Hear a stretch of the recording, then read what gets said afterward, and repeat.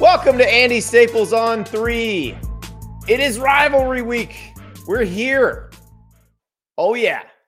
The game hovers over all, but you've also got the Iron Bowl.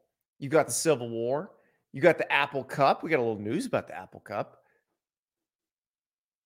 It's going to be a very fun week, but we actually start out with some news about next year because Utah quarterback Cam Rising is coming back. Rising, remember, he got hurt in the Rose Bowl last year, injured his knee. It was a very bad knee injury, and turns out it's going to cost him this entire season. So he has a chance to come play another year. He's going to take it. So I guess that means the question is Cam Rising the preseason Big 12 Player of the Year? He very well might be. Remember, Utah will be a Big 12 team next year. So will Arizona, and so will Colorado, and so will Arizona State. So Cam Rising will be entering a very different conference than the one he left. It was a shame not to get to see him duel with these great quarterbacks in the Pac-12 this year, but I am glad we're going to get to see him for another year. He'll get to play some teams that he's used to play, and he was, remember, he was at Texas before he was at Utah. So this will be a lot of fun to get him back, hopefully completely healthy, and that's great for Utah because this is a program that seems to keep just reloading and reloading. We'll last week accepted. Everybody has a bad game, and the Utes had their really bad game against Arizona. But congratulations to Cam Rising. Can't wait to see you playing in 2024. Now, another question for 2024 is who will be coaching the Syracuse Orange? Because they fired Dino Babers on Sunday. And listen, Syracuse is a really tough job. Dino had a 10-win season in 2018. That's about as good as you're going to get there at this point in college football. And where they are in college football, Dino said in October that they're the type of roster that stays thin because now if you develop a good player, he gets bought off your roster. Sounds like a little bit of sour grapes, but he's not wrong. It's a very difficult job at Syracuse. You're recruiting to Central New York. It's not the warmest place in the world. It's not surrounded by a bunch of 4- and 5-star talent. It's a hard job, but there will be some people who would want that job, who would be very excited to have that job. One of those guys, Jason Candle, the current Toledo coach. He's got them playing very well. They're going to play in the MAC championship this year. He's one of those guys that you kind of heard him mention for jobs really ever since he took over for Matt Campbell, who was a fellow Mount Union Purple Raider. Matt Campbell left Toledo to go to Iowa State. Jason Candle took over and has been one of the hot names kind of ever since, but he's been at Toledo a while now. Another potential name you might hear, Alex Atkins, the offensive coordinator at Florida State. We're going to talk a lot about Florida State in this show. Jeff Cameron from War Chant is going to join us. We're going to talk about what the Seminoles do after the loss of Jordan Travis, and that's what Alex Atkins is dealing with right now. They've got to start a backup quarterback, Tate Rodemaker, against Florida this week. That's his concern, but Alex Atkins is a future head coach, a future Power 5 head coach, offensive line coach by trade, was a play-calling offensive coordinator at Charlotte. At Florida State, Mike Norvell calls the plays, but Alex Atkins is ready to be a CEO. I think he's going to be very good at it. I don't know if this is the year he makes the move or we wait a little bit longer, but this could be a pretty good job. Bob Chesney, the Holy Cross coach, knows the area, very successful at the FCS level. Don't discount this. Being in the region and understanding the region is important for jobs like Syracuse, for Boston College, Temple. These are places that you've got to understand the Northeast a little bit. You've got to understand how to find people and develop them. Like I said, you're not surrounded by 4- and 5-star talent. When the occasional Christian Wilkins comes along, everybody comes to snap him up. So having somebody who understands it is important. Sean Lewis, that's one that he worked for Dino Babers. He was the offensive coordinator there. Springboarded that to become the head coach at Kent State. Thought he was going to get a head coaching job from Kent State, but that was a weird place where his old AD just loaded them up in the non-conference to get these paycheck games, and they would get slaughtered and then be just beat up by the time they got to MAC play. So his idea this year was, let's go to Colorado, be the OC there, have a good year with Dion. Maybe I'm a head coach. That did not go as planned either. He got demoted. Now, if you've heard this show since that decision was made, we think it was a pretty bad decision. Don't understand it. Pat Shurmur replaced him, former NFL coach. And really, Sean Lewis was doing the best he could with an offense that actually helped hide Colorado's blocking deficiencies. And then by demoting him, all they did was say, hey, look, now we're going to run an offense that makes it harder to run because we also still can't block. So we'll see what happens. I don't know if Sean Lewis can get a Power 5 job right now. I don't know if he has the juice for it. He may have to go somewhere else as an OC and work his way back. A couple guys who've been in the NFL. Doug Marone's a former Syracuse head coach.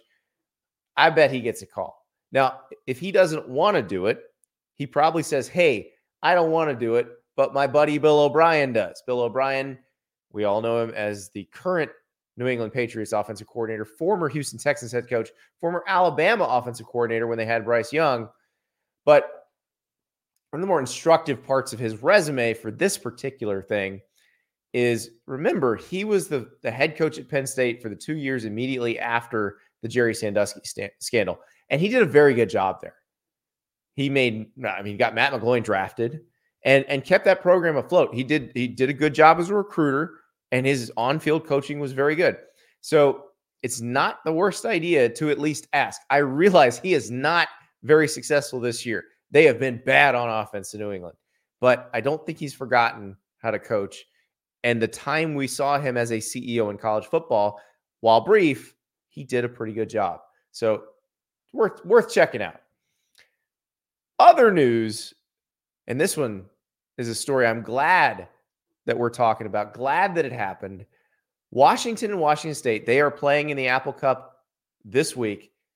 It is not going to be the last one. Washington is headed to the Big Ten.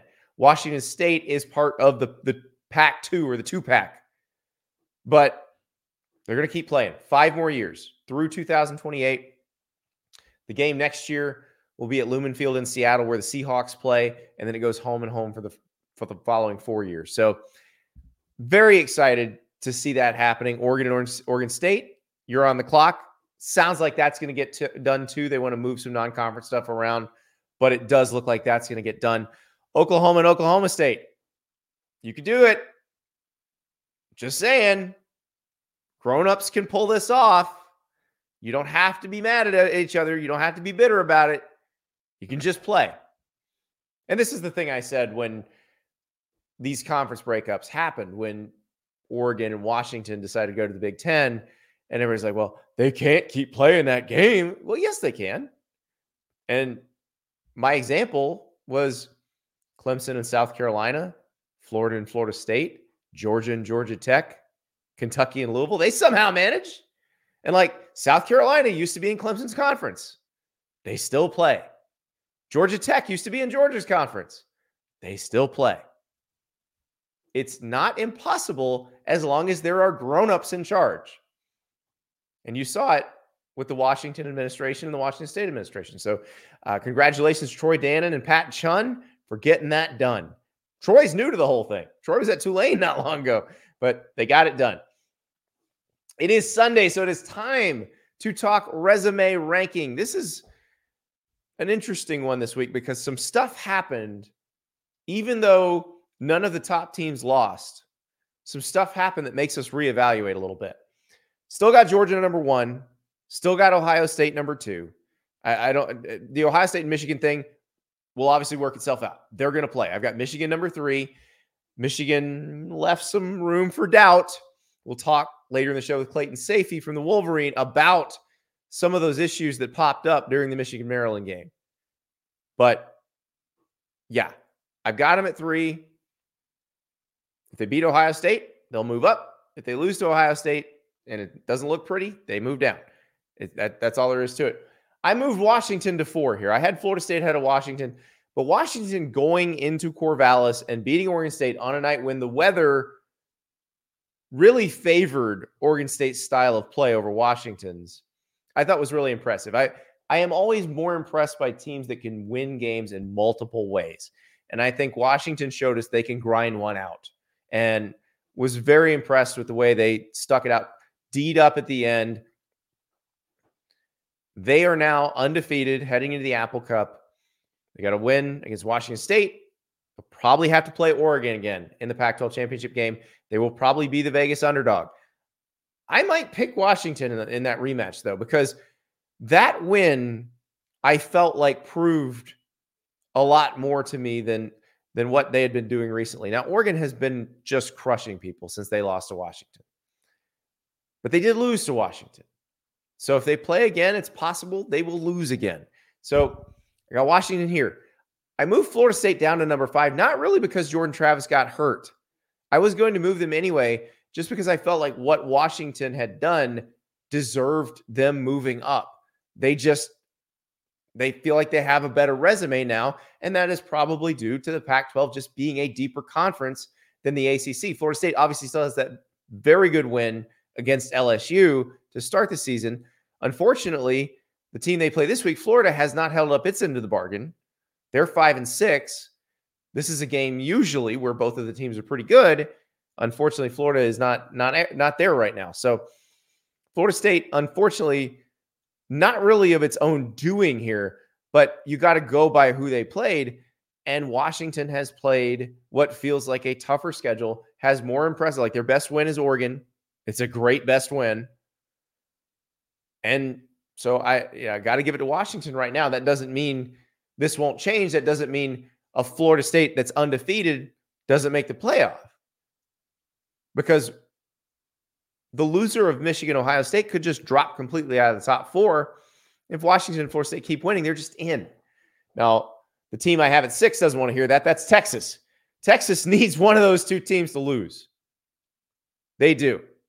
They probably need Georgia to beat Alabama too, but that would help. Because Alabama and Texas, I think, should stay ahead of Alabama as long as they have the similar or close to the same record, because Texas went to Tuscaloosa and won, and the games need to mean something. But I understand that people might say Alabama's a different team, Texas is a different team than when that game happened. I get it.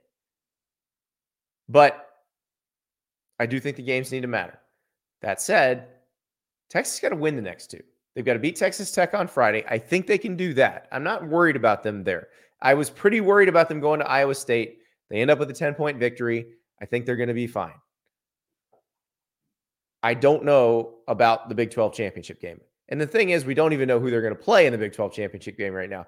If they beat Texas Tech, they're definitely in. If they lose to Texas Tech, then all the tiebreakers come in. But let's say they beat Texas Tech. They're definitely in. They're going to wind up playing Oklahoma State or Oklahoma or Kansas State. Now, they've played Oklahoma and lost. They have played Kansas State at home.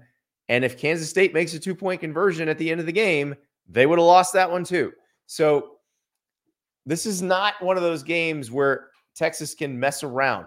Like that Iowa State game, there were some critical mistakes that Texas made. And I think against a K-State or an Oklahoma State or an Oklahoma, you're going to lose if you make those level mistakes. So Texas needs to clean things up. Number 7, I have Alabama. Here's the thing. If Alabama beats Georgia, Alabama's in the playoff. I don't think there's any question about that. They'll figure out a way to make it work, but Alabama will be in the playoff if Alabama beats Georgia. The Iron Bowl this week is a little interesting because Auburn just got shelled by New Mexico State. And you know what that means in terms of the Iron Bowl? Absolutely nothing. Like, Auburn could come out just hair on fire in the Iron Bowl. Remember, the first Brian Harsin team took Alabama to 4 overtimes. The week before, Alabama pounded eventual national champion Georgia in the SEC championship game. Weird things happen at Jordan-Hare. Weird things happen at Jordan-Hare. Weird things happen at Jordan-Hare. I don't feel like I can say that enough this week. And perhaps it will just be easy for Alabama. But 2021, 2009, we've seen it not be easy. 2017. Now, 2017, Auburn was really good. Auburn had just beaten then number 1 Georgia at Jordan-Hare. So maybe that one, it doesn't count. But there are just times when that is a really tough stadium to play in, no matter who you are. Is Alabama better than Auburn? Absolutely. But weird things happen. And especially after something exceptionally weird just happened where New Mexico State went in and whomped Auburn at Jordan-Hare. Very weird. Number 8, I got Oregon. Why is Oregon behind Texas and Alabama? Because Texas and Alabama have better wins than Oregon. Can Oregon change that? Abso-freaking-lutely. Because they have a chance for a very good win this week against Oregon State and a really, really good win, even better win against Washington the following week. So no need to worry if the Ducks are here. I still think a 12-1 Pac-12 champ Oregon is probably getting in the playoff, especially now that we don't know what's going to happen with Florida State. I think if Florida State's undefeated, they're in, but starting a backup QB makes beating Florida in Gainesville and then turning around and beating Louisville in the ACC championship, which is the one I worry about more, that makes it harder. So we'll see. Speaking of the Cardinals, they had a very tough game against Miami, but Louisville emerged victorious, stamped its ticket for the ACC championship game. Jeff Brom becomes the answer to a trivia question. What is that trivia question? Who is the first coach to lead 2 different programs to 2 different conference championship games in consecutive seasons in the FBS? And the answer is Jeff Brom. In the Power 5, which I know is not even going to be a thing in 2 weeks, but that's okay. Well, we know what it means right now, and that's a very impressive feat. And yes, Louisville playing as a Tate Rodemaker-led Florida State, we'll see. We've not seen Tate Rodemaker have a week where he had the ones with him at practice. So perhaps he goes out and just torches Florida and there's nothing to worry about. But I am very curious to see what he looks like. Louisville, a lot of their players already know what he looks like because remember, he got thrown into that game last year on a Friday night when Jordan Travis got dinged up and led Florida State to a win. Now, that was Scott Satterfield Louisville and not Jeff Brom Louisville, but I guarantee you there's some players that are like, let's take this dude seriously because we saw him play last year. Number 10, I have Oklahoma. Now, you could have Missouri here if you'd like. You could have Ole Miss here if you'd like. You could have quite a few other options. You could have Penn State here if you'd like. Why do I have Oklahoma here? They have the best win of that bunch. They beat Texas. Nobody else in there has a win like that. And that's pretty much the only way to handle it, I think. Now, will they wind up here? Who knows? They got TCU on Friday, and then it will be up to tiebreakers to figure out if they're going to make the Big 12 championship game, depending on what happens with Oklahoma State and depending on what happens with Kansas State. But it is going to be a fascinating last couple of weeks in the Big 12 before everything changes in 2024 Big 12 Player of the Year. Cam Rising joins the league. That sounds so weird to say. It really does. Well, now I know, though, that I will be able to pick a few Cam Rising squares when I'm using Prize Picks. Now, download that app. It is the most fun daily fantasy platform in America. You download the app, use their referral code Andy. They will match your first deposit up to $100. So if you deposit $100, they'll match you $100. I got to tell you what happened this weekend with Prize Picks because I had the worst beat of all time. The worst. So I knew that Deacon Hill, the Iowa quarterback, was going to have a good game by Deacon Hill standards. I knew that he was going to be able to throw the ball a little bit against Illinois.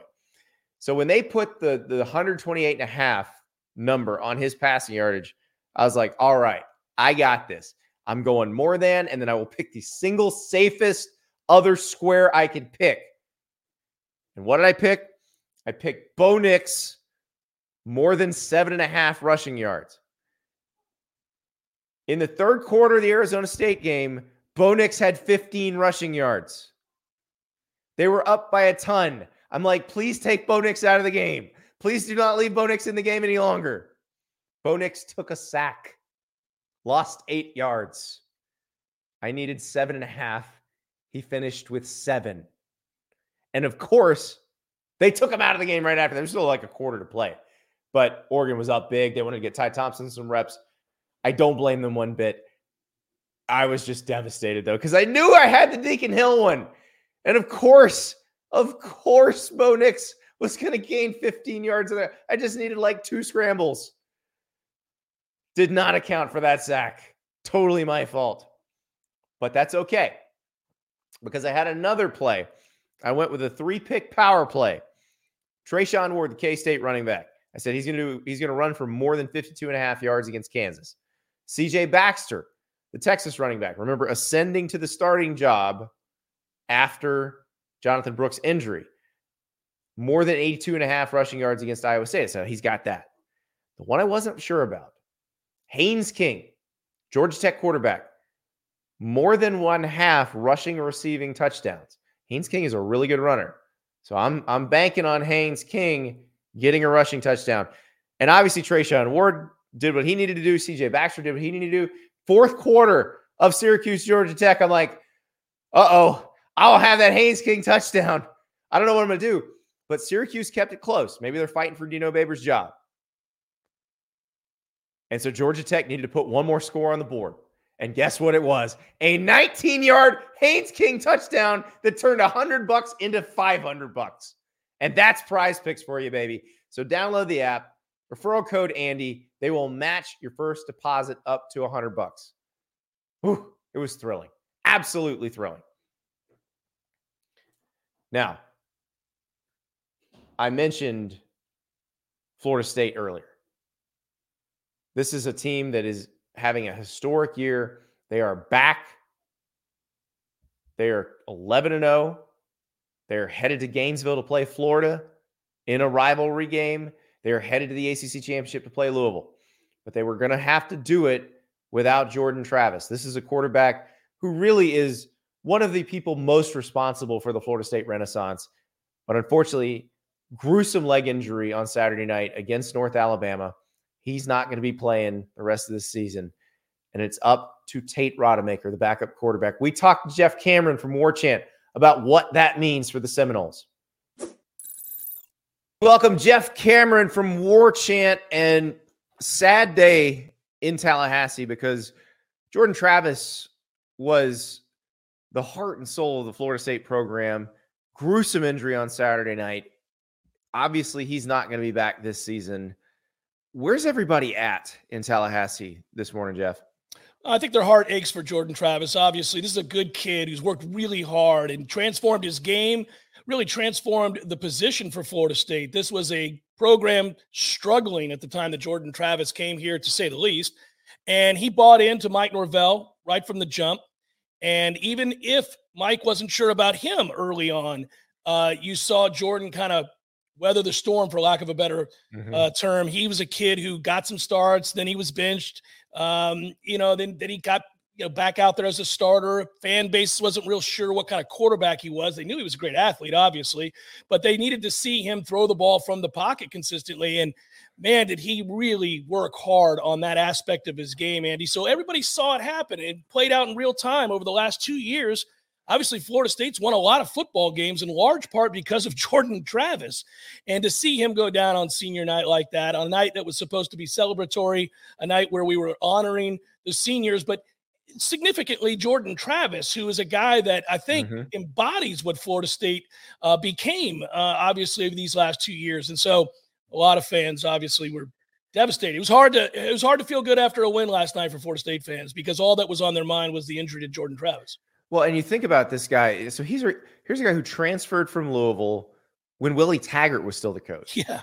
And when the Mike Norvell staff gets there, Jordan Travis is like, hey, I'll change positions if you want me to. Like, the idea of him being the guy who would lead them back to real national contention just seems so foreign back then. And the idea of them getting back here seems so foreign. So I can't imagine what that team is going through trying to process this because they've come so far with him. They have, and he is beloved by his teammates. When Mike runs an open practice so that we in the press are lucky enough to be at every practice, and he's fine with that. Obviously, there's certain rules, but you get to see relationships form. You get to watch how people respond to each other. This team, to a man across the board, responds to Jordan Travis's leadership. And he's a quiet leader. He does it mainly just by practicing hard every day, being consistent, being there. And Jordan's a guy that I think, again, represents Florida State's turnaround. And they've rode that wave of emotion and later on to victory these last 2 years with him. So to see him go down, you could see it on the players' faces last night, Andy. That was a group that you had kids that were in tears. I saw Trey Benson was nearly inconsolable. There are a lot of guys that respect what Jordan Travis has done for this program, for them, and then also for himself, turning his career into something that every Florida State fan will remember forever. And he's in the record books across the board for Florida State and the ACC. If you look at those numbers, they're mind-boggling. It is amazing that's where he winds up, but it just sucks that he can't finish it out. There's no way to put it. I mean, it really sucks. Now, Tate Rodemaker comes in, plays well, leads them to. They were down 13-0 when Tate got in the game, which I thought, you kind of forget because of the injury. Played well, led them to a win. Played well last year when he was thrown into that situation at Louisville on a Friday night. But Tate's been a career backup, and now he's got to lead them to a win against Florida and a win against Louisville if they want to make the college football playoff. Yeah, you wonder what the committee will do. It's a fair thing to assess, right? I mean, if a team loses their starting quarterback, who also happens to be a Heisman candidate, he's an All-American type player, how can you not look at that team differently? Florida State fans are probably very nervous that even if they win out, that they may get overlooked because of Jordan Travis not being able to play at the most important position on the field. And he's been electrifying. He's the reason Florida State is undefeated. He's one of the reasons, but he is the key reason. And so you do wonder how they're going to view Florida State. There's no doubt Florida State has to win these next two games to get in. They have to be undefeated because the ACC strength is not where it should be, and obviously doesn't compare to, say, a Pac-12 with Washington or, maybe Oregon, even with their one loss. If they avenge Washington, you wonder if they would jump Florida State. Probably not if Florida State's undefeated. But first things first, you got to go win a football game against a rival who's fighting for bowl eligibility, and you got to go do it on the road in a hostile place at night with a brand new quarterback. Now, Tate's played, and he's been in situations, as you alluded to, but he's not had to start a game like this. And Florida, we know Florida's going to fight like hell to try to get bowl eligible and have at least a 500 season. So you're going to get the best version of Florida, and we'll see how Tate responds to that. Well, and now Florida also will be playing with a backup quarterback. So Max Brown had to come in and replace Graham Mertz on Saturday night. So we don't know what either offense is going to look like, though. I would say the Johnny Wilson, Keon Coleman, Jaheim Bell trio probably trumps the Ricky Pearsall and Trey Wilson and, the two-headed monster of Montrell Johnson and Trevor Etienne in the backfield. Yeah. But I do think we might see a shootout in the Swamp. I woke up this morning thinking that. I really did. I feel like Florida State's defense is good, but it's not great. They've gotten by against some bad teams, and they've done enough. They've done more than enough. If you look at the numbers, it's kind of deceiving. You would think Florida State has a dominant defense. I don't think it's dominant. I think it's okay. It's pretty good. But I do think Florida's going to score, and I do think Florida State will score because everybody has on Florida, and there are a lot of weapons for Florida State. Listen, I think you simplify this thing, and you probably still move the ball pretty well because you got a lot of guys that make plays. And I will say this, Tate is not a statue. They can get him out and run him. He's a good athlete. So I wouldn't be surprised if you see some of that to kind of get him into the flow of the game early on. Well, and you just saw Florida having to deal with a special receiver and some pretty good complementary parts, because Luther Burden probably is your Keon Coleman equivalent. Mm-hmm. And what did Luther Burden do? He caught a pass on 4th and 17 that saved the game for Missouri. So I do think Keon Coleman probably can put up some numbers against this defense. And then we see what Johnny Wilson and everybody else can do too. But yeah, it's interesting because I wonder what the stadium is even going to look like, because I know the game sold out last week, but my suspicion was it was going to be a lot of Florida State fans. Really?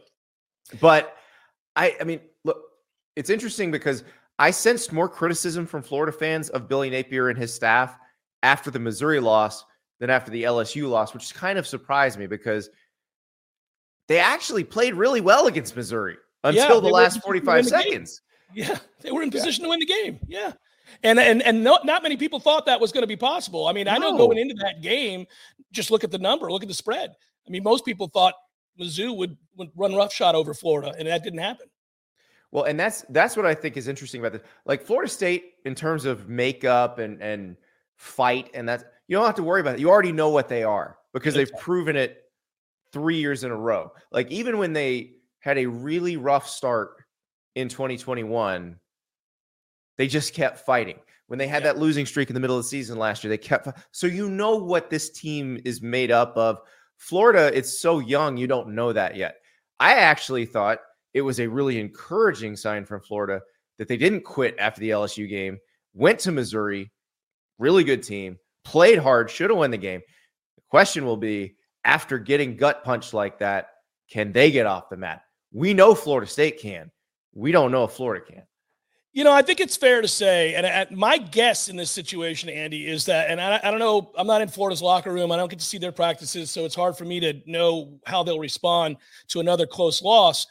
But I do know what you just said is accurate regarding Florida State. They are tough. They're very tough. And I think this will galvanize them. I have a suspicion that they'll rally around Tate.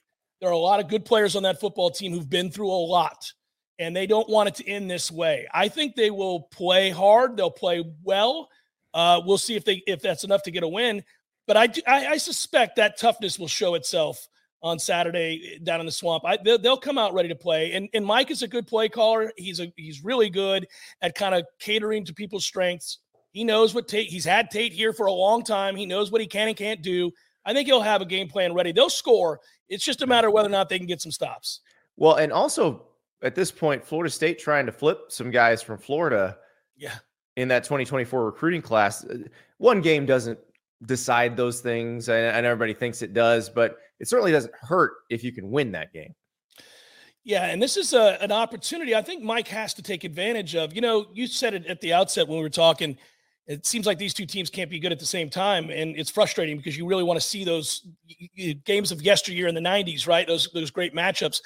Just hasn't happened. When Florida State's been down, Florida was up, and when Florida went down, Florida State came up, and it's been interesting. But when you have a program like Florida in transition and a coach trying to find his way, and he's struggling right now, obviously, and the verdict is still out there. We don't know what's going to happen with Napier. That's a brutal schedule next year, right? You have to, if you're Mike Norvell and the staff, seize the opportunity to win the recruiting wars in the state. This is how this is how you step on somebody when they're down. And it's what Urban Meyer did to Florida State when he was in Gainesville. And it's what Jimbo did at the end of the Urban Meyer era. That's right. It's we've seen this play out. You and I have covered these teams for a long time, and we're very familiar with this rivalry. This is when you have an opportunity to do real damage off the field by winning recruits over, flipping guys at the last second, getting them on your sideline, adding to the misery of your rival. It will be miserable for whoever loses this game because Florida needs this to be bowl eligible. And obviously, if Florida State loses, it's devastating because it probably ends the national title chances, ends the CFP chances, just because I think everybody's looking for excuse to knock the ACC out of there. Yeah. And you got to have the undefeated champ. Like Louisville, I don't even think if they win, they would need massive chaos everywhere else because they have the worst loss of any of the contenders. But yeah, it would be devastating and will be devastating to whoever loses this game. I'm curious, Jeff. So Tate's the starter now for Florida State. Mm-hmm. If something were to happen to him, who comes in? It's a good question, Andy. I think Brock Glenn is the answer to that question. Brock was really on an upwardly mobile trajectory at the start of camp. I mean, this kid came in and right away showcased a strong arm and an understanding of the offense rather quickly. I think that may be one of his greatest strengths is that he came in here and learned Mike's offense pretty fast. And I think that probably moved him past Duffy if we look at the quarterback depth chart. Now, the problem with Brock is that he got hurt in his first game that he ever played in. And he was not really in a position to be able to help this team at all for a number of weeks. Basically, they had to surgically repair his hand.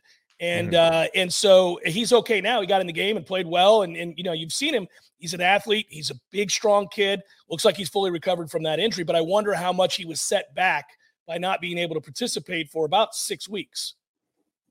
It's such a strange situation. And I'm thinking about in the playoff era, we have not seen, except for the first year of the playoff, a quarterback go down and somebody have to come in. Very famously, that first year, you had JT Barrett, who himself had started camp as a backup quarterback, but he goes down in the Michigan game, and then Cardell Jones comes in and leads Ohio State to a national title. But in the next 9 seasons, we didn't really see anything like that. Yeah, and it's surprising it doesn't happen more often. Football's a brutal game, as we all know. People get hurt. It happens all the time. And, we've been really lucky as fans to get the best version of most of these teams with their starting quarterbacks in there, as you alluded to. It is interesting to point that out, that Ohio State situation, because, this is a team that does have a lot of weapons, and Tate has been around the program forever. He could come in and play really well. I don't know. I don't think Florida State people would be stunned if Tate Rodemaker comes in and plays well. They've seen him do that. Now, again, he's not Jordan Travis. Very few people are. But can he operate the offense? I think so. Yes, I think he can operate the offense. In some ways, he operates the passing offense, the drop back passing offense, a little bit better at times. He spreads the ball out a little bit more. So it'd be interesting to see who his favorite targets are. He's got plenty to choose from, though, as you pointed to. Well, we've never seen him with a full week with the ones either. And this is so the background on Tate Rodemaker is when Mike Norvell got the job, Tate Rodemaker's from Valdosta, Georgia. He's somebody that Norvell had liked as Memphis's head coach, but had not really been able to get any kind of traction with because it was Memphis. And he gets the Florida State job, and all of a sudden, here's this school that it's a little bit down, but it's a one-time powerhouse that's an hour from your house. And Tate jumped on it. Yeah, Mike likes him a lot. Mike coaches kids hard. And if you're at these practices, he lets loose. Now, not abusively, but if he believes in you, he coaches you hard. And he tells you, I'm going to get the best out of you. We're going to get the best out of you, and you're going to work. Why do I bring that up? Well, Tate's been on the other end of a number of lectures, to put it kindly. You've heard one of them, I know. Tate's been through the fire. He's heard a lot from Mike Norvell, but the point would be Mike would not do that if he didn't think he could play, if he didn't like him. He would have just moved on by now. Mm-hmm. He never has moved on. He's quick to correct people when they ask questions about Brock Glenn and how well Brock has played, and there's the intimation that maybe Brock is now the backup. And you'll hear Mike when he answers questions, he says, Brock's doing a great job. Luckily, we have a real experienced player like Tate Rodemaker as our backup. He will always point that out. So, because he likes Tate. So, Tate's been through a lot, and he's handled it really well. I think he'll respond. Will be a wild game in Gainesville. Not what we were expecting at all. And good luck to Jordan Travis as he gets better. But this is going to be very, very interesting these next couple of weeks for Florida State. Jeff, thank you so much. My pleasure, Andy. Good to talk to you, buddy. That's Jeff Cameron from War Chant on 3's great Florida State site, one of the OG team sites. They've been doing it for a long, long time in Tallahassee. While we're talking to Jeff, the Big 12 released scenarios. So I think after last week, where the Big 12 essentially changed its tiebreaker rules in the middle of November, they felt like they had to be a little more transparent. So now the Big 12 has released all of the scenarios that could lead to certain teams making the Big 12 championship game. And I do appreciate them putting it in handy, if-then form. So are we ready? Hold on. Let me catch my breath. Okay, here we go. The easiest way this happens is if Texas beats Texas Tech and Oklahoma State beats BYU, then Texas and Oklahoma State are in the Big 12 championship game. Now it gets complicated. If Texas beats Texas Tech and Oklahoma beats TCU, and that is followed by an Oklahoma State loss to BYU, the Sooners clinch a berth in the championship game. If Kansas State beats Iowa State on Saturday following a Texas win and a loss by Oklahoma, and they lost by Oklahoma State, then the Wildcats would play Texas in the Big 12 championship game. Now, if Texas Tech wins against Texas on Friday, then it gets really messy. If Texas Tech wins, Texas can still clinch a berth to the championship if two of the three two-loss teams, either Kansas State, Oklahoma, or Oklahoma State, lose on Friday and or Saturday. Texas and the remaining winning team of those three would play for the championship. If Texas loses on Friday and two of the two-loss teams win, so that's Kansas State, Oklahoma, and Oklahoma State. If two of those teams win, there will be 3 or 4 teams tied for both championship berths. Multiple scenarios exist in this circumstance, contingent upon which teams remain in the tiebreaker pool. They can't even tell it. The sheet would be too long. This is the Big 12. You knew Texas and Oklahoma weren't getting out of the Big 12 without that last one happening. You know, it can't just be Texas beats Texas Tech and Oklahoma State beats BYU, and that's it.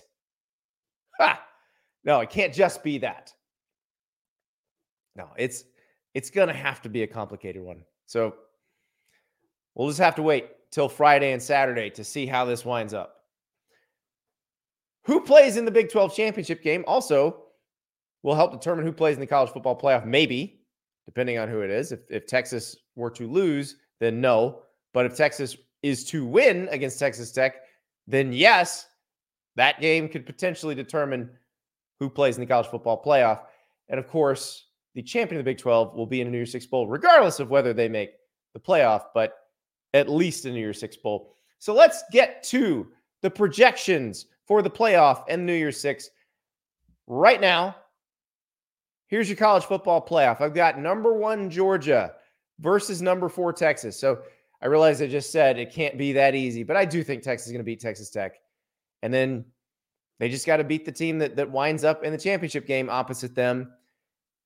I think they're going to be better than that team, but will they beat that team is an entirely different question. But we'll see. I've got Georgia, Texas here. Rose Bowl, number 2 Michigan, number 3 Washington. I'm putting Washington here. I've been saying Oregon the whole time. I was saying Oregon's gonna come back and beat them a second time. Washington showed me something in Corvallis in the pouring rain. So I'm going to have a little faith in the Huskies. I could be completely wrong. Vegas thinks I am, but I'm going to have some faith in the Huskies. Orange Bowl. I've got Louisville versus Ohio State. So that would be the ACC. I'm saying Louisville wins the ACC championship here. I know Florida State people, you're going to be mad about that. I think it will be difficult to beat Louisville with a backup quarterback. Perhaps I'm wrong, and Tate Rodemaker's already beaten them once. So maybe I'm completely off on this. But I've got Louisville there playing Ohio State, which would be the highest ranked Big Ten or SEC team remaining that didn't make the playoff. Peach Bowl, Tulane versus Oklahoma. Now, be careful with Tulane here. They are the highest ranked Group of 5 team at the moment. They are the only ones in the CFP committee top 25. They play UTSA this weekend. UTSA is undefeated in American play. This one could be interesting. So don't hand it to Tulane just yet, but I've got them against Oklahoma. Again, Oklahoma's got that win against Texas. If they beat TCU, they'd be 10-2. Probably not going to the Big 12 championship game, but maybe they do. We'll see. Fiesta Bowl, I've got Oregon versus Penn State. You could put Missouri either in the Cotton Bowl or Fiesta Bowl instead of Penn State. I would understand that. I think that's just going to be a judgment call by the committee there at the end. So we'll see what they end up doing. Cotton Bowl, Alabama versus Florida State. We'll see. I don't like predicting this for Florida State because this is not right. What happened to Jordan Travis just sucks. And talking about it with Jeff Cameron, just thinking about that we have not seen this in the college football playoff since the first year of the playoff with JT Barrett and Cardell Jones. It's amazing. It just amazes me it hasn't happened more often. But I just feel so bad for Jordan Travis. We'll see if the Seminoles can bounce back. Again, like we were saying with Jeff, if any team can come off the mat, it's them. They've done it before. So we shall see. But speaking of teams on the mat, USC is down bad. USC got annihilated by UCLA, and that was the end of USC's regular season. Caleb Williams is done. Like, we don't expect him to play in whatever third-tier bowl game they're going to. He's going to go be the NFL's first pick overall, I think, probably. And then USC's got to figure some stuff out. They need a new defensive coordinator. Do they need another quarterback? Is next year's quarterback on the roster? How do they figure out how to be tough? They're going to the Big Ten. The schedule gets tougher. We talked to Eric McKinney of wearesc.com, and I asked him all of those questions. Joined now by Eric McKinney, the publisher of wearesc.com. That is On3's USC site. He is not 4 or 5 plays away. He's right there. But Lincoln Riley keeps telling us this team is 4 or 5 plays away. Eric, that's my main question. Like, every time I've seen him talk toward the end of the season, he keeps saying that. Do you think that's something he's just saying, or does he not actually realize how far away this program is from being successful where they've got to go? I think that what he's been consistent in is he's been consistent in sort of manifesting positivity ever since the very first day he got to USC. He talked about kind of the long game goal, where this program can get to, how good it can be, all of that kind of stuff. I think he understands. He got rid of Alex Grinch before the end of the season. I think he understands how big the hill is to climb, I think, at this point. But what he projects is positivity to his team. No part of me can sort of wrap my head around the idea that he thinks this program is right there, is inches away. I think that he knows at this point the kind of offseason that they need now going forward, because it was that the end of this season was just a train wreck. He's not wrong that in a few of those games, you're a play or 2 or 3 away. The flip side is you're a play or 2 or 3 away from losing some of those by 20 plus. I mean, it Right. It really was that kind of season for them. And I think you have to really take ownership of the fact that you didn't make any of those plays. And the fact that maybe you can put yourself in a position to do it and then not do it, that is a bad thing. That is a bad habit to have as a program. And it's one that you clearly have right now. So as you mentioned, they fired Alex Grinch midseason. They need a new defensive coordinator. But I think one of the things that showed up on Saturday was how bad they are on both lines of scrimmage. That's somewhere UCLA just bullied them on both sides of the ball. What do they do about the offensive line? So it started this past class. They brought in 5 true freshman offensive linemen in the 2023 class. They have a handful of pretty talented, it looks like, guys in the 2024 class. So you're starting to recruit that. If you go back and look at the 18, 19, 20, 21, those offensive line classes, they're just littered with misses and guys you thought, okay, well, he's maybe a developmental guy, but you've got maybe one guy in each of those classes that have stuck and done it. They had to rely on 3 transfer portal additions this offseason, and you felt like they would get more out of them than they did. And so against UCLA, they lost Gino Quinones early in the year. They weren't playing with Jarrett Kingston, who came down from Washington State. So that was a line without 2 guys that you thought were starters this season. But that was varsity JV, that game. The way UCLA's defensive line, just like you said, kind of manhandled the USC offensive line. That's something where you need really quick development from that 23 class. I think you go back into the portal and try again with an offensive lineman. Emmanuel Pregnon came in from Wyoming. He's a younger guy, so you can develop him a little bit. That 2022 team that Lincoln Riley took over had holes everywhere, but the offensive line was pretty good. Those were veteran players who had played a lot of football. And that was a group that kind of held everything together. Obviously, Caleb Williams was Caleb Williams all last year and has been throughout his USC career. But that's not something that they had along the offensive line this year. You had all 5 guys playing new positions and nobody playing next to someone that they had played with before. So that's a big lift this offseason, is figuring out that offensive line and who's going to be first your frontline starters, and then also the depth, because they had one injury early in the year and you could tell it just decimated that line. So you mentioned Caleb Williams.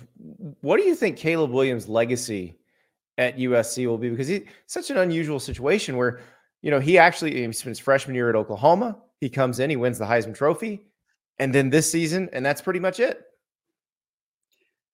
It's weird. It feels unfinished. It feels almost like Drake London, I think, was kind of in the same sort of category, that COVID year where you're kind of cut short. And then when there's an injury too, obviously, not full health against Utah in the championship game last year, it just feels unfinished. Like you said, it really does feel unfinished. Matt Leinart got to hold up a national championship trophy. Carson Palmer, these are the previous 2 Heisman winners at quarterback.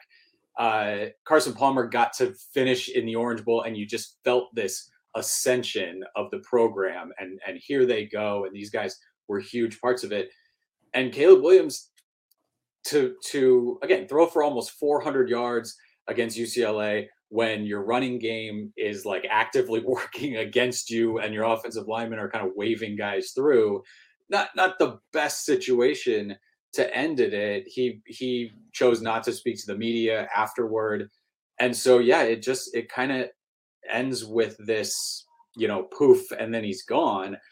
But as it goes on, if USC and Lincoln Riley can build this program, the Heisman Trophy is what it is. People do not blame Caleb Williams. They look at kind of him succeeding despite what he did. Yeah. And the guys around him not playing up to his level. So USC fans, there's some stuff that maybe you wanted him to run a little bit more, take a little bit more control, fix some of that stuff where he's capable of just playing kind of one-man football. But if he goes back to the Coliseum, he's going to get ovations. I mean, he's going to be remembered as one of the great USC players, one of the great USC quarterbacks. So we're assuming he's not back. I know what his dad has said, but let's be real here. He's the number 1 pick in the draft. Miller Moss and Malachi Nelson still on the roster. Malachi Nelson was a big-time recruit. He was a freshman this year. It doesn't sound like they feel like he's the heir apparent necessarily. So what do they try to develop? Somebody they have? Do they try to go into the portal? I think so. So Lincoln Riley was asked specifically about that. You typically take a quarterback every year. There isn't one in this class. They've got a big time guy committed down the line a little bit. So he was asked about the portal, and he was kind of non-committal about it. Still a long way to go. We, not going to say we won't, not going to say we will. Lincoln Riley coaches Heisman Trophy winning number 1 overall picks at quarterback. If he doesn't believe he has that in one of those 2 guys, he will absolutely, I feel, go get somebody out of the portal that he feels really good about. USC fans and for us watching Miller Moss, fully competent. I mean, he's been in the system now. He's a really smart player, team guy. He can run a little bit. He's got a little bit of athleticism. He throws it well. I don't think there's any sense of this offense is going to crater if you go with Miller Moss. Malachi Nelson's got there's some, weight room stuff. And that was stuff that you knew from him as a high school player, but he can throw it. He missed this past spring with an injury. And so, how much work did he get during the season? And that's really where the past 2 years of USC not being able to put enough kind of blowouts and separate, you thought that those 2 guys, or at least Miller Moss, would just get more time on the field to kind of show, I can operate in this offense. And when they couldn't do that and Caleb Williams had to take games all the way to the end, you lost that chance to see, if they really could operate in the offense. Right now, if I had to guess, and it's a yes or no, I think that they absolutely look into the portal to see what's in there. But you can target a lot of guys, and then it becomes this sort of bidding war of, can that team keep them, and do they actually jump in, and all of that. You know how it is with quarterbacks. So we'll see how that plays out. I have to think that they'll definitely take an eye to it, because again, Lincoln Riley coaches slam dunk quarterbacks. Those are the guys that want to play for Lincoln Riley. Well, and to your point, he's had 3 Heisman winners. All of them were transfers. Now, Caleb Williams never played for anybody but Lincoln Riley, but he did transfer. Baker Mayfield transferred, Kyler Murray transferred, and Jalen Hurts, who was a Heisman finalist, transferred. So, yeah, he'll go get somebody if he needs to. Let's talk about the defensive side of the ball. Who are you hearing in terms of potential defensive coordinators? It's been really quiet from USC's side. We had a report earlier on the site with Pete Kwiatkowski at Texas, potentially being a name. Zach Arnett is a guy whose name kind of popped up before he got fired at Mississippi State. And now that he's kind of out there, that's kind of a name I think that makes a lot of sense.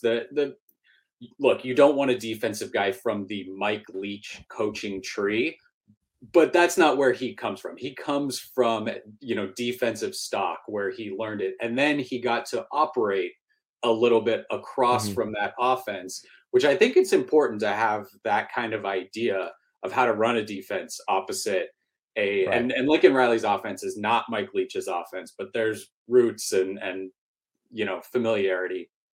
If USC fans could pick, Jim Leonard would be the guy, the former Wisconsin defensive coach, an analyst at Illinois now. Certainly there's enough from what we've heard, kind of money floating around, maybe not inside USC, but outside with people that are like, hey, that's a guy that we can talk to. Everything you hear about him is not Los Angeles, neither coast. And certainly the NFL, you assume, is going to have an eye on him.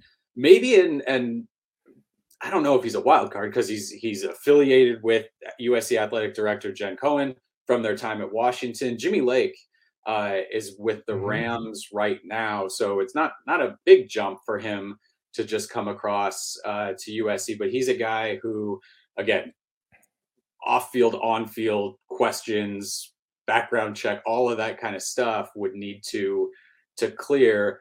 But he's a guy who's run a defense, run a team, and could recruit incredibly well for USC in Los Angeles. And so he's kind of an intriguing name for me at this point. But like I said, USC kept the Lincoln Riley search silent. And these are different people running this one now, but there's been a pretty concerted effort to keep this one quiet as well. And that has not been a strength of USC throughout its history.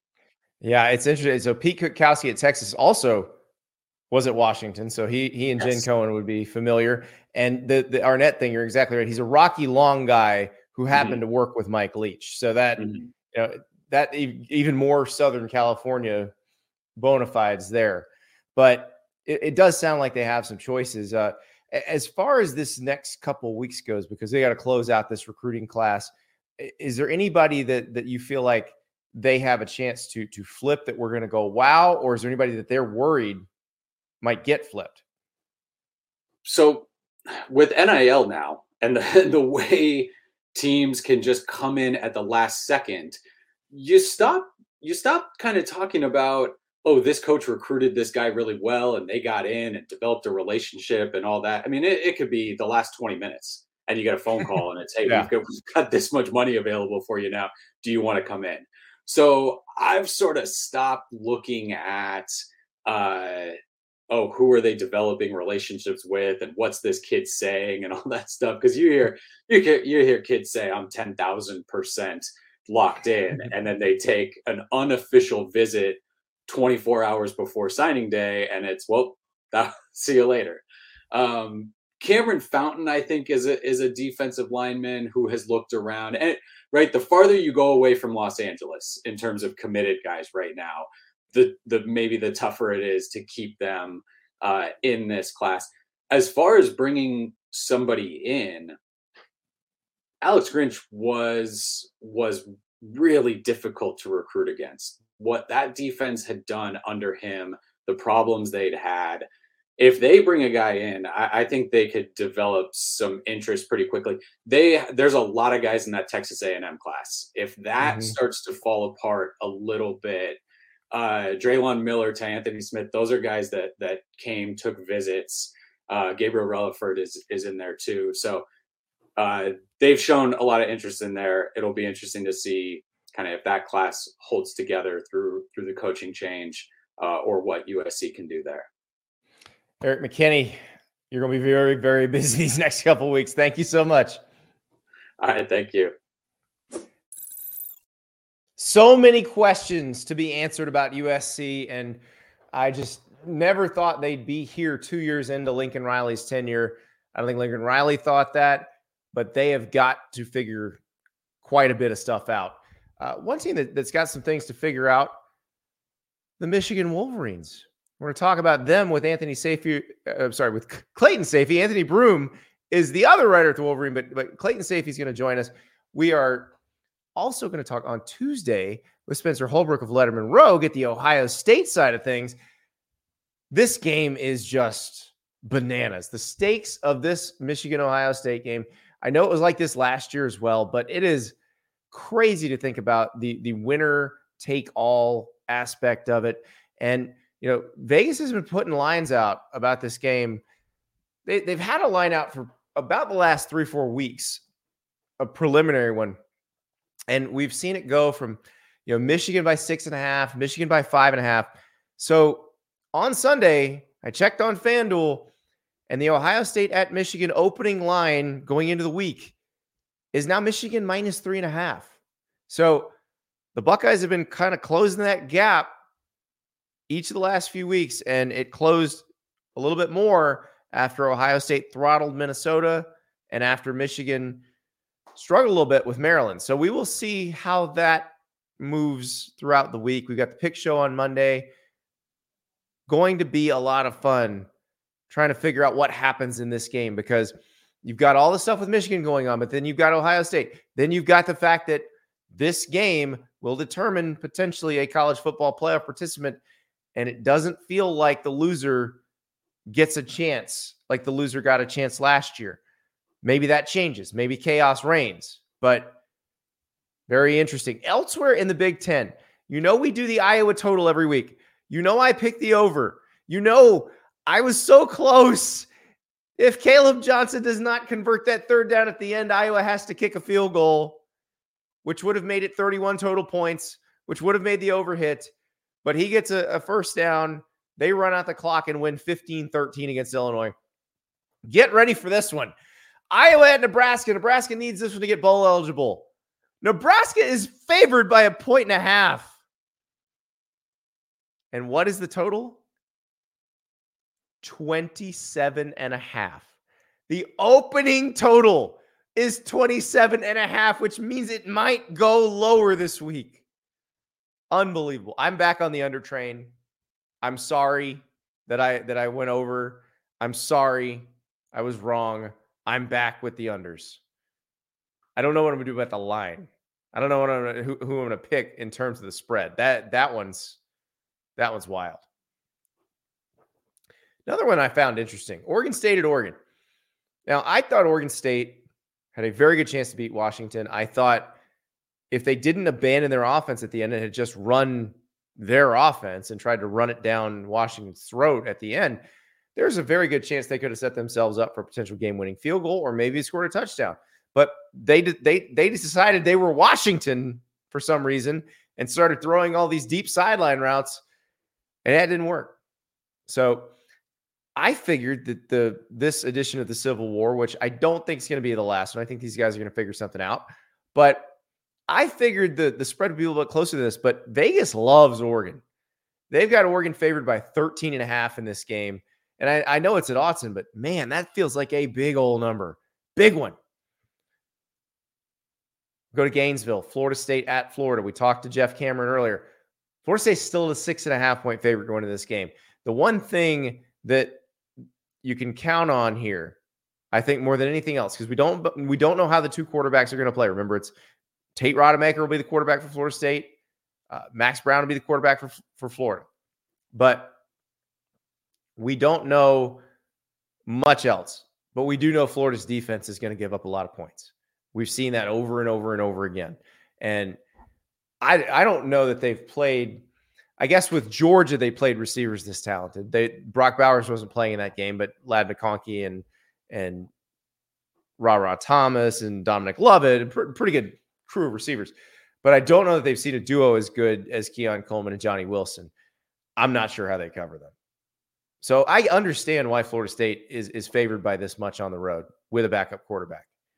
So this one, though, I want to see what happens because it feels like there's so much unknown and you've got two backup quarterbacks, but that spread feels about right. Another spread that they threw out, we got an early SEC championship game line. Alabama, Georgia. Georgia's only favored by 4.5 in that game. You watch Georgia play right now, and they are in full killing machine mode. But Alabama's gotten better and better every week. So I wonder, does that line come down as we get closer to the game? When we're sitting here next week, is that going to be a 2.5-point line? Going to be very, very interesting. Let's go back to that 3.5-point Ohio State-Michigan line, which may or may not change this week. The Wolverines, a little shaky at times against Maryland. We talked to Clayton Sayfie from the Wolverine about what was going on with them, what changes this week going into the Ohio State game. We're joined by Clayton Sayfie of the Wolverine. He is back from College Park, Maryland, where Michigan cut it a little close on Saturday. That was, we talked last week about that sandwich spot game. We've seen Ohio State go into College Park the week before the Michigan game and struggle. We saw Michigan struggle with Illinois last year in that spot. Is it just a function of the calendar, or were there some things that you left that Michigan should be worried about? Well, you took a couple of my points. I was going to bring up that Maryland game for Ohio State in 2018. I was going to bring up Illinois last year. That's the first point I guess I will say, is that a lot of people on the outside, including myself, obviously us covering it, going into this week every year, I feel like sometimes people get fixated, at least early in the week, on this team's coming off of this and this team's coming off of this and whatever. And last year was a little more valid. Blake Corum's status was, in doubt and everything. And obviously he wasn't able to go much. But when you're internal, and when you talk to these guys internally in the programs early on in the week, I mean, they've moved on. They moved on the flight home. That Blake Corum was talking about the film he's going to watch on the flight home, all that sort of stuff. So I guess I will say that, for one, is this is a completely different week. It's basically its own season in and of itself. Secondly, I do think one, you got to be concerned maybe a little bit about a couple injuries in particular. I'm not too concerned based on what we've heard so far about Roman Wilson, who left the game after taking a shot to the head. Sounds like he should be good to go. That was more precautionary than anything else. But J.J. McCarthy, a little bit banged up there as well. Didn't run much, didn't scramble much. And something with the knee there, I think, was from the Penn State game the week before. So you want all your horses, basically. And you're already not going to have all your horses because Jim Harbaugh is not going to be on the sideline. So it was a little bit of a lack of execution. I thought the secondary got burned a few times. You looked at, there was some grumbling. Certainly there always is on the message boards and everything, but some of the play calling, they go for 2, to try to make it 13, I believe it was. So there were just a few things here and there that I think people are a little bit concerned about, but usually in this game, big picture wise, I feel like teams play true to form rather than, whatever happened the week before. You kind of throw it out. But this is a unique circumstance, certainly for Michigan without its head coach. Well, and also the McCarthy thing, he's obviously much better when he can move around. That makes him a lot more dangerous to a defense. If he's not as mobile as he needs to be, what can Michigan do about that? Yeah, first, it does hurt a little bit, not only with the plays he makes. I mean, we all saw, especially early on in the year, when I think a lot of people were watching McCarthy a little bit more and seeing how big of a jump that he took from a year ago. But a lot of his plays, and I was tracking this on Sports Info Solutions early on in the year, but he was leading the country and right up there with Caleb Williams and a lot of the stats on broken plays, plays when it's not the route that was designed. It's Roman Wilson, going deep on a short route, and JJ McCarthy, motioning him to go one way mid play, that sort of thing. Or Colston Loveland, we've seen some big touchdowns on plays like that. So it's that, but it's also the run game. I think you got to respect JJ McCarthy in the run game. They haven't run blocked as well as you would like this year. Just not quite the push as a year ago or even the year before that. Not getting to the second level as much. And one thing you can do to kind of help that out is make sure that one defender is always keying in on JJ McCarthy. And then also he's just dangerous when he does run it, not even just as a decoy. So those are where Michigan could be hurt there. At the same time, I think some of his struggles in this game, he went 12 for 23. I don't think it was all because of his lack of mobility. There were just a few things where the offense was out of sync. And I think, he can certainly be the health that he's at, maybe even with a week more of rest. And still play a pretty good game. So I think that's kind of where we're at on that front. But you would like a healthy JJ McCarthy because, like you said, some of the things he does best are when he's on the move, making those wow plays. So we know Jim Harbaugh won't be there. Unlike this time last week when there was a hearing planned, there was a thought at Michigan that he'd be back. Now they know what situation they're in. I was talking about this with Jesse Simonson on Saturday night because we were wondering, how much did what happened at the end of last week affect Michigan? Is it possible that them not having anything like piano dropped on them this week could make it a little bit easier? Well, I think so. And I think, these guys have done a great job all year going back to the beginning of handling distractions and just kind of, as Jim Harbaugh says, you wake up, you take care of business, whatever that is, on that day. Sometimes it includes an interview from the NCAA, as we heard was going on a week ago, or even during Penn State week. And then you go to bed, you wake up, you take care of business again the next day. They've done a really good job of that, but it's hard. It's impossible for that not to get to you a little bit. And maybe what we saw, it's obviously impossible to prove one way or the other, but maybe what we saw a little bit with the struggles at Maryland had to do with that. As our Chris Ballas wrote after the game in his post-game column, though, if you can, with the NCAA breathing on your necks a little bit, this is the week to tell them, hey, give us a week. Back the hell off for a second here. Stop interviewing our players midweek on Tuesday night after practice or whatever it is, because we need our full focus. And I think that's probably fair to ask. Now, who can ask that? Maybe Jim Harbaugh. I don't know. He's got to cooperate. But if you're, the leadership at Michigan, I think that is something to consider if that's allowed or whatever. I'm not an NCAA expert. I would also think that with the Big Ten basically saying we've closed our investigation, right? Which their investigation was the NCAA's investigation and a sharing of material. Yeah, I would think that backs some people off. And I will just go with if you've ever worked in an office scenario, it's the week of Thanksgiving. People got to pick up their kids early from school on Wednesday. Like there's a lot of stuff that goes on there where they may get a reprieve from all of this stuff. And then it picks back up later in the year or early next year, because if the Big Ten doesn't need to do anymore, if they're not under pressure to do something else, I don't know that they have to do anything right now, that the NCAA has to do anything right now. I agree. I mean, it's also a short week for these guys. They won't have class a couple days, so that will help in terms of their football preparation. But yeah, I mean, it's a big week in many different ways. And you're right. So the Big Ten basically has said, I've seen a couple conflicting reports on it, but basically that, they have kind of backed off, like you said, because they got their guy. They got Jim Harbaugh sidelined. Right. The court hearing's done. They kind of reached that quote unquote settlement. So that would, I think, be big for Michigan. Lack of distractions in a week that, you got to be locked in. You got to be dialed in. And, it feels like these guys will be from kind of what you have seen the last couple of years. They now know, and they have that proof to themselves that they can go out and do this. They're favored this time. Yeah. Didn't mean anything for Ohio State the last 2 years. So you got to remember that if you're a Michigan fan. You still got to go out and earn this win. But, I feel like a fully focused team would be a big help this week after what they've been through the last couple.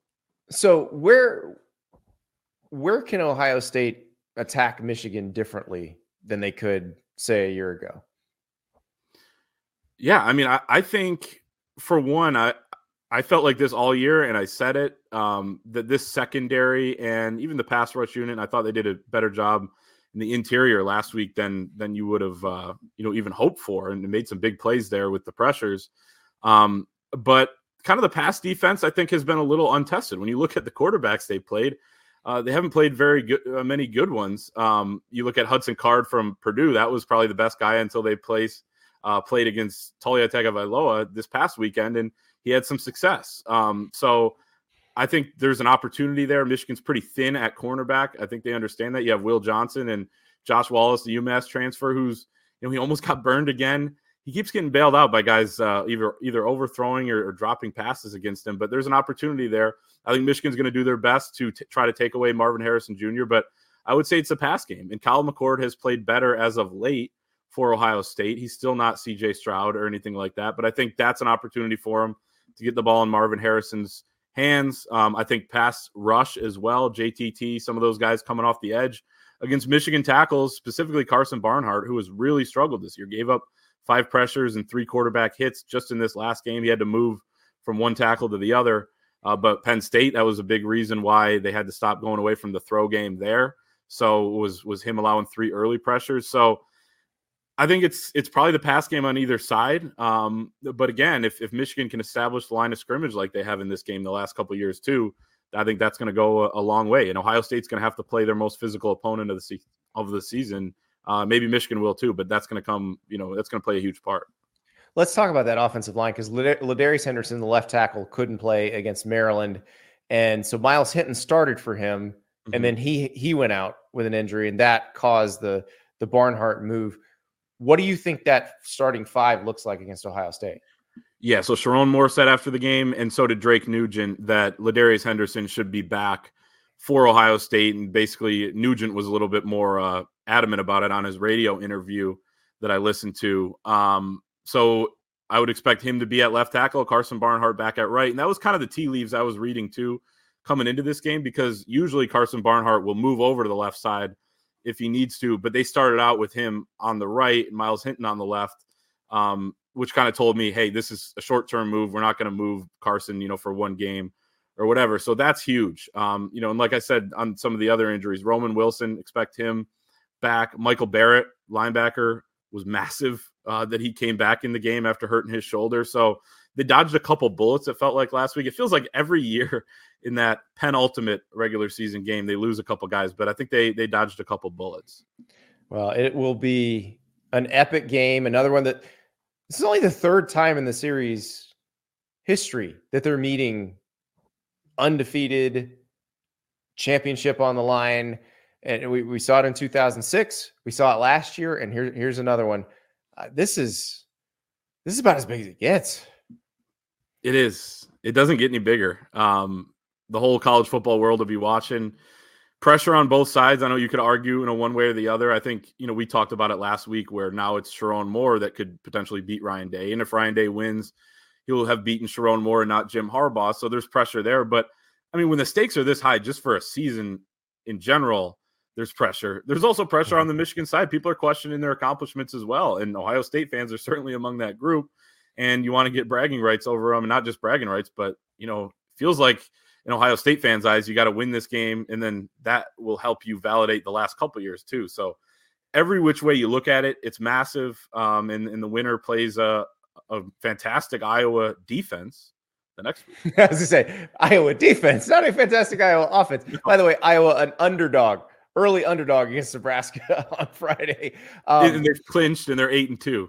Yeah, it's incredible. But I will say, it doesn't feel like the loser's going to get a mulligan in this year's Michigan-Ohio State game. It feels, but because of how many other good teams there are around the country, this feels do or die. Well, you said it. The other good teams. Last year it was do or die too. And leaving that stadium in Columbus, no one in there thought that Ohio State was going to get in the playoff. But they got a couple, nice breaks there at the end, and certainly Ohio State hung right there with Georgia. I think they were one of the top 4 teams. But it's just kind of the way it breaks. So I agree with you. This year it would have been the most ideal year for a 12-team playoff, but we got a 4. So I think the loser goes home, especially with the schedule. Ohio State played Notre Dame, had a tougher schedule, obviously, than Michigan. But I would not expect the loser to get in. So it's do or die, like you said, in that way as well. Cannot wait. I will see you on Saturday, Clayton. You'll be there? Okay, there we go. Let's go. Let's go indeed. Yes. Double dipping this weekend. We got Michigan State, Penn State at Ford Field on Friday night. We got Michigan, Ohio State in the Big House on Saturday. It is going to be a spectacular environment. Cannot wait. Huge stakes for this game. Huge stakes all weekend, everywhere across the sport. Starts with the Egg Bowl on Thanksgiving. Well, there's some action on Tuesday night. Let's not give that short shrift. But you got the Egg Bowl on Thursday night. You have a full day of football on Black Friday, and then another full day of football on Saturday. It's going to be amazing. Got a great set of shows for you this week. Remember, Monday is the picks show, but we also have a special guest before the picks. Our guest picker tomorrow, Jake Crane from Crane & Company, but a special guest before the picks, Joel Klatt. You'll hear him calling the Michigan-Ohio State game on Fox. He's the guy I think should be the commissioner of college football, and we'll see what the commish thinks about everything that's been going on for the past month or so. Also, scheduling update. Thanksgiving is Thursday. We love you. We know you're going to be with your families. You're going to be hanging out. Probably don't want to hear my nasally drone. I understand. So we will have no show on Thursday night. We will instead give you a bonus show on Friday after the games, because those Black Friday games are going to be a lot of fun. And we got to talk about what happened with Nebraska and Iowa. And who knows, maybe something crazy happened with Texas and Texas Tech, or Oklahoma and TCU. Who knows? But we will talk about all of that, break it all down on Friday night. So you'll get the usual number of shows, just in a slightly different order this week. So everybody get ready. I did some practice Thanksgiving cooking. My son wanted to figure out a recipe that he could make for Thanksgiving dinner, because I'm bringing the mac and cheese. My mother-in-law makes the turkey. Sometimes I make a secondary turkey, but we're bringing ham this time. But my son wanted to try something, and he said, I want to try this jalapeno cornbread recipe that I found. I said, all right, we'll give it a shot. We tested it out. Oh, it's spectacular. The kid's on to something. So have fun, prepare to be with your families, and have a great Thanksgiving holiday. But we will get you ready for all of this football.